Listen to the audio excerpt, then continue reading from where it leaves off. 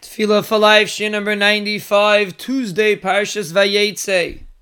We are discussing the bracha of Shelo Yasani Goy, and we are moving on to the bracha of Shelo Yasani Oved. And we have to understand that every opportunity that we have to praise HaKadosh Baruch Hu is an opportunity to benefit ourselves and to enhance our lives.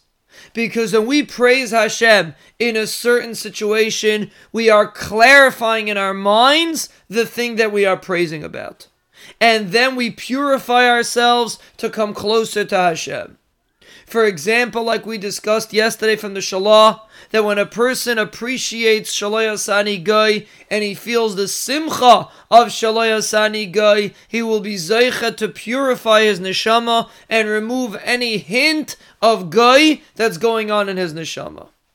And the same applies to any shvach, to any praise that we say to HaKadosh Baruch Hu.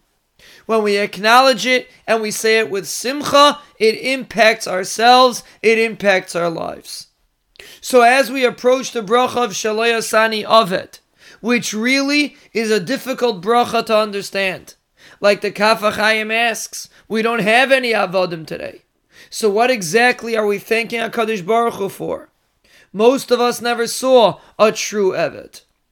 But the answer is that we all have in us a little bit of a hint of being an Eved. Meaning we are all subservient in a certain sense to the Yetzer Hara, to society, to what people think is important. We have various avdos that take over our lives. And Chazal teach us, Ein lecha ben chayrin ela mi she'osek b'Torah. The only true free man is someone that learns Torah, someone that has a connection to Ruchnius. Because then he is not subservient to anyone except for HaKadosh Baruch Hu. And that is true Cheres. So we try to remove from our lives these various avdosin that we experience. Not to get impressed by others, not to get impressed by the Yetzer Hara. But sometimes it's difficult. And that's where this bracha comes into play. When a person gets up in the morning and he says with simcha, Shelo Yasani Oved, he is ingraining in himself a feeling of being a ben chayrin, of removing himself from being subservient to anything else that's going on.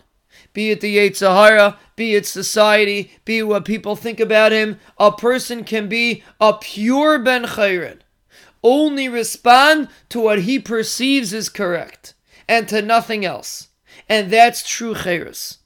And when a person says the bracha with simcha, it will impact himself. It will impact his life and make him become a true ben chayrin. So that's the key in this bracha.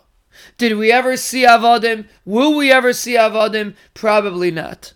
But when we appreciate the concept of Shelo Yasani Oved, we are freeing ourselves from all the slavery that people walk around with, and we become free to serve HaKadosh Baruch Hu on our own accord, without any influence from anyone else.